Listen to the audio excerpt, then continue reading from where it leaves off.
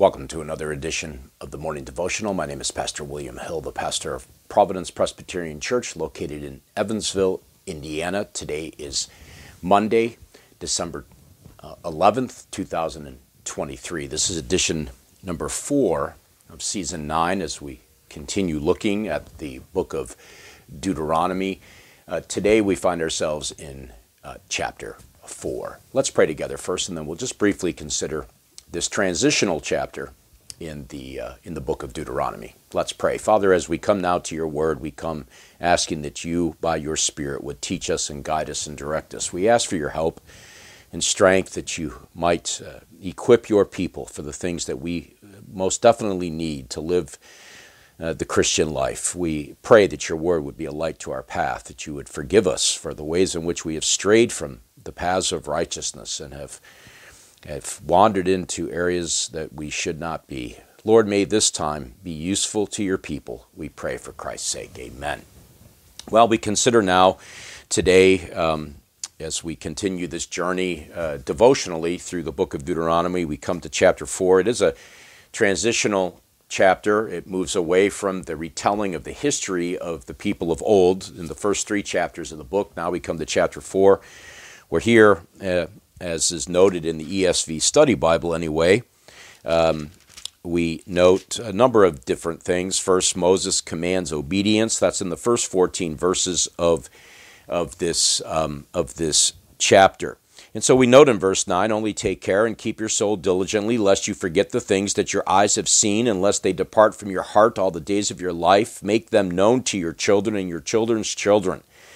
Now, it's important, of course, here, as I have just plucked this verse out of this first section of the chapter, that we are diligent to not only keep the very word of the Lord, as this book now transitions into the moral demands that Moses will go through, beginning in chapter 5 and running pretty much through the rest of the book, but we also teach these things to our children. Now, we need to do this in a way that points them to their need of Christ, always and every time. None of us keep God's law. None of us walk according to God's law in a perfect way in thought, word, and deed. And so we need to be reminded of the hope of the gospel.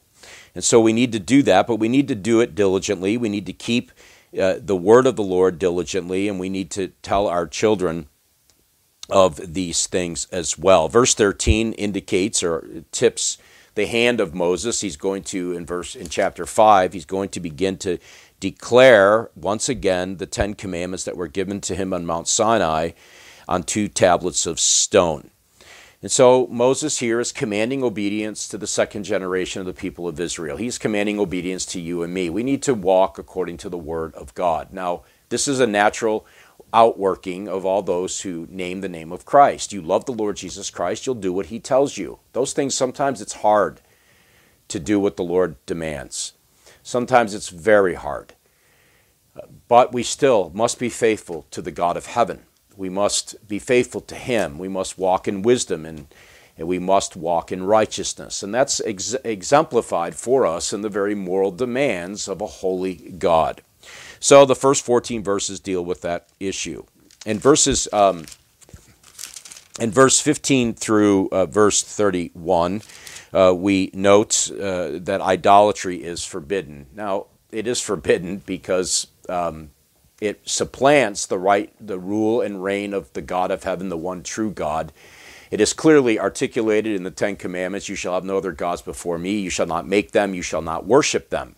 This is very clear in the first 2 commandments of the moral law. But this is one of the sins, of course, as we know, as students of the Bible, that was violated egregiously by the people. This is the primary sin of the people. I'm preaching through Hosea right now, and we note that quite frequently throughout that prophecy that Hosea gives. And so Moses says in verse 15, therefore watch yourselves very carefully, since you saw no form on the day that the Lord spoke to you at Horeb out of the midst of the fire. Beware lest you act corruptly by making a carved image for yourselves in the form of any figure, the likeness of male or female, the likeness of any animal that's on the earth, the likeness of any winged bird that flies in the air, the likeness of anything that creeps on the ground, the likeness of any fish that is in the water under the earth. And beware lest you raise your eyes to heaven, and when you see the sun and the moon and the stars, all the host of heaven, you be drawn away and bow down to them and serve them, things that the Lord your God has allotted to all the peoples under the whole heaven. Now, what's important to note here in this section is that Moses is not merely warning the people about worshiping idols. He is telling them, don't make them.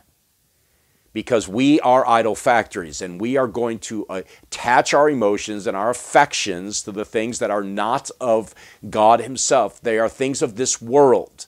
And note the way in which he describes them. These carved images in the form, the likeness of any male or female animal on the earth. Beware lest you see the sun in the sky or the moon or the stars and you begin to treat them as you begin to deify them. So we have to be very careful. So the command is not merely to not worship idols. It's not to make them in any way. Now this echoes back to the events of Exodus 32, in which the golden calf was made, and the very final verses of that chapter highlight the point I am making here.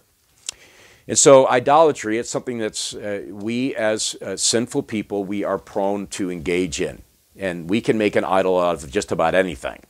We can make idols out of our spouses. We can make idols out of our jobs. We can make idols out of our devices, our cell phones. We can make idols out of many different things. We ought not make idols. We need to keep that affection for God alone, the true God of heaven and earth.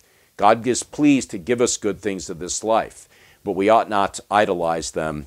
We ought not have them. And indeed, we ought not have any member of the Godhead represented in any form. That is to say, the Father, the Son, or the Spirit. We need to get rid of those things. If they're in our homes, if they're in our lives, we need to expunge ourselves of these things. We will find ourselves attaching our minds and our emotions to them unnecessarily. And so let's be careful not to wander into the sin of idolatry. Moses tells the people as much. In verses 32 through 40, Moses spends time dealing with the fact that the Lord alone is God, the true God of heaven and earth. This is contrasted, of course, against the idols of the land that they are going to experience as they go into the land of Canaan. And so instead of idols, which can do nothing for you, you indeed should place your hope and trust in the true God, the God who is living and active. And so he gets into that in verses 32 through 40. There's this brief section about the cities of refuge. We'll come back to that later, verses 41 through 43. And then Moses begins to introduce chapter 5 in verses 44 through 49. And so just in summary, some things we can glean from this chapter. It's important to keep the law of God as followers of Christ. We need to teach our children diligently. We need to be doing family worship. But that's not enough. We need to be doing it by example. In every moment of the day, we need to be teaching our children as we go along the way, as we rise up, as we lie down. Deuteronomy chapter 6, we're going to come to that soon, the great Shema of Israel. We need to be careful about idolatry. We need not make any representation of any member of the Godhead. It's clearly given to us, instructed to us here in this chapter. And for those of you who think it's otherwise, you need to go back and read. It's right there. And it's frustrating and it's very frightening to see God's people try to make excuses for why they have idols in their lives and they have images of the Godhead in their homes. They need to get rid of those things. And so these are the two big issues of the chapter, and they're designed to help us. They were designed to help the people of old. They're designed to help us today, that we might walk faithfully with the God of heaven. Well, I trust these times are helpful for you. I hope they are. If you have any comments or questions, you can leave me a note. The way to reach me is there before you on the screen. And so until the Tuesday edition, when we look at Deuteronomy 5, a summary of what is the second publication of the Ten Commandments, may the Lord help you today to walk according to his ways. God bless.